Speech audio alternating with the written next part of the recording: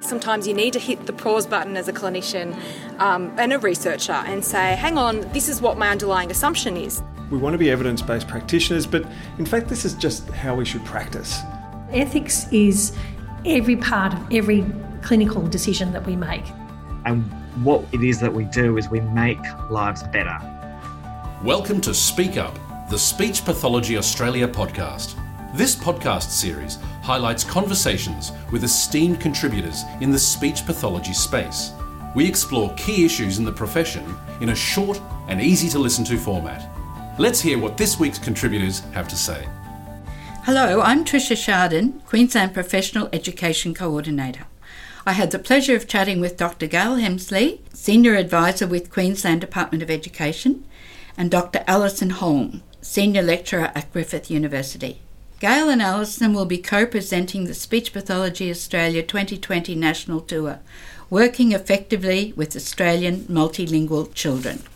Gayle and Alison, what got you interested in this area, and why are you so passionate about culturally and linguistically diverse children?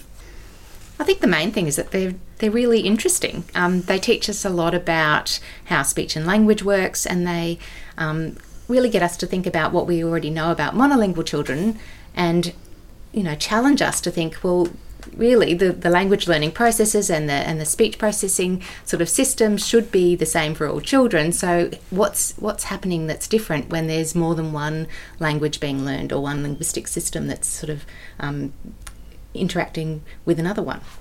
And I think that's what makes it so interesting is that every child is so different. So, and that keeps both of us on our toes. So there's no two children are the same. At the moment I'm working with Aboriginal and Torres Strait Islander children, and I've really learned that every child that I work with needs to be looked at through a different lens. So every school has a different context, every family will have differences in the way that they learn language, in the way that they approach language, and within each family every child can be really different. So we really need to challenge our way of working and really not have a cookie cutter approach with these kids as we often do for monolingual children, but to really look at different language pairs, different amounts of exposure, and the different cultural values and expectations of the different people groups that we work with.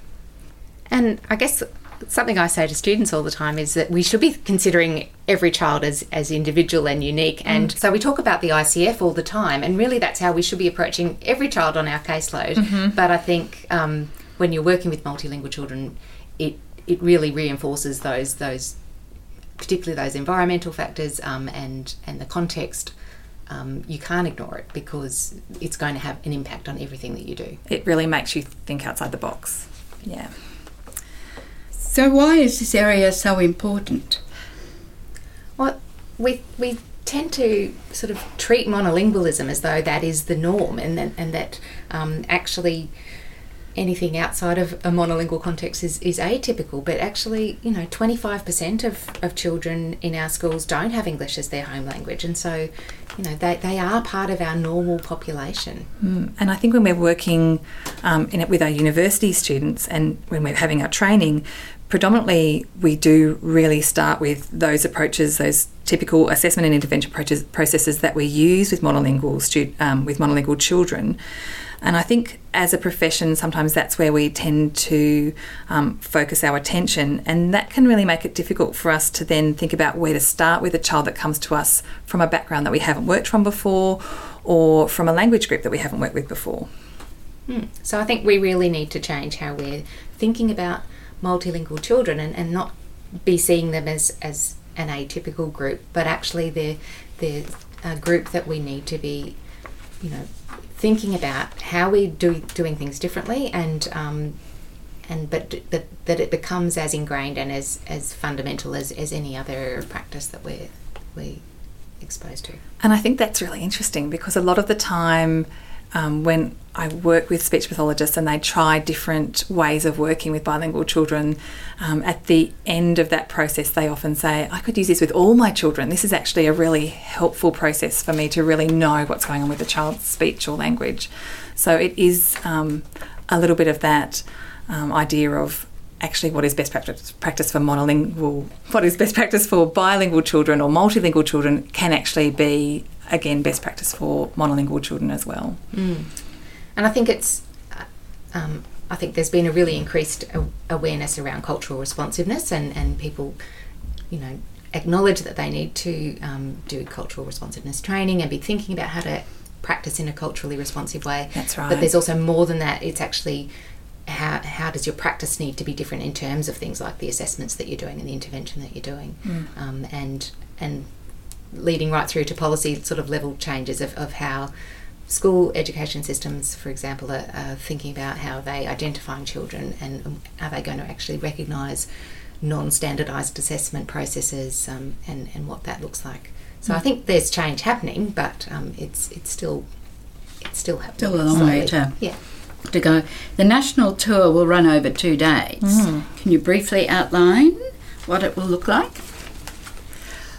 So we're going to use, I guess, a case-based approach to a lot of the workshops. So we're going to be working through actual cases that we've worked through, or that people have brought to us with questions about, in terms of how do I address this difficulty that I've got with how to manage this child. And we're really going to focus on those real questions that real speechies have around what to do that is still valid and appropriate, that's going to give you the information that you need, that's going to work. We're going to try and address those things. So bring in the theory that underpins that decision making and the clinical reasoning that's involved, but use it through, but apply it to these cases that we're going to present.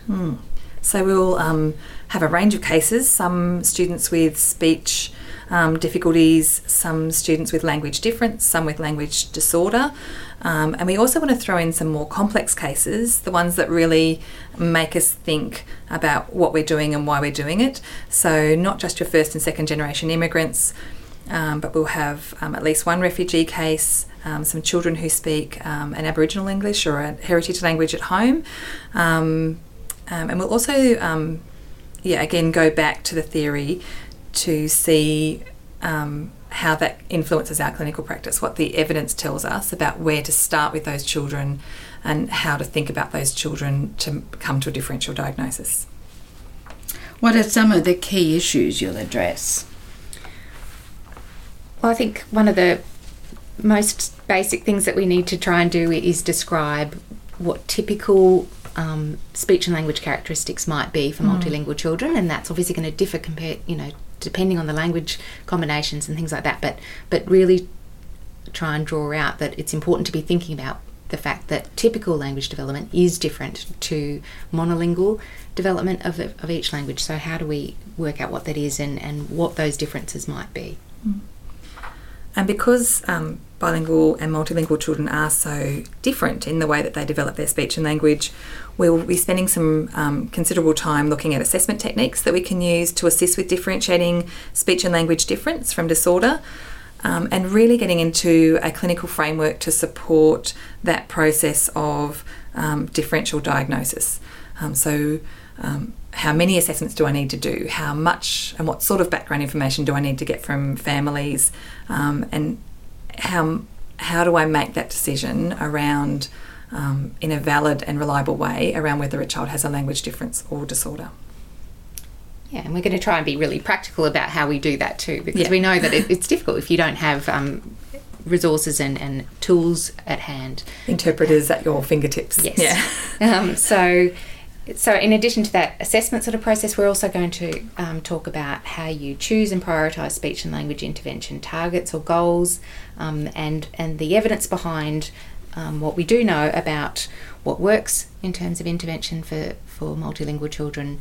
There isn't a huge amount of evidence at this point in time, but we will be tying it into some of those cases that we're going to present.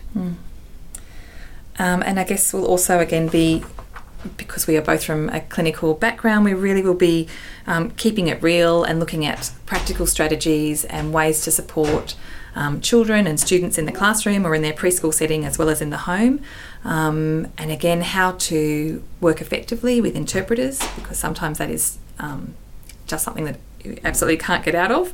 And then again, going back to those complex cases, looking at those risk factors around trauma, social disadvantage, cognitive impairment or hearing impairment, and how that might influence the way that you work with families, complete your assessments and move forward with your intervention. I think that's it. Well, there's an exciting and timely national tour event coming up.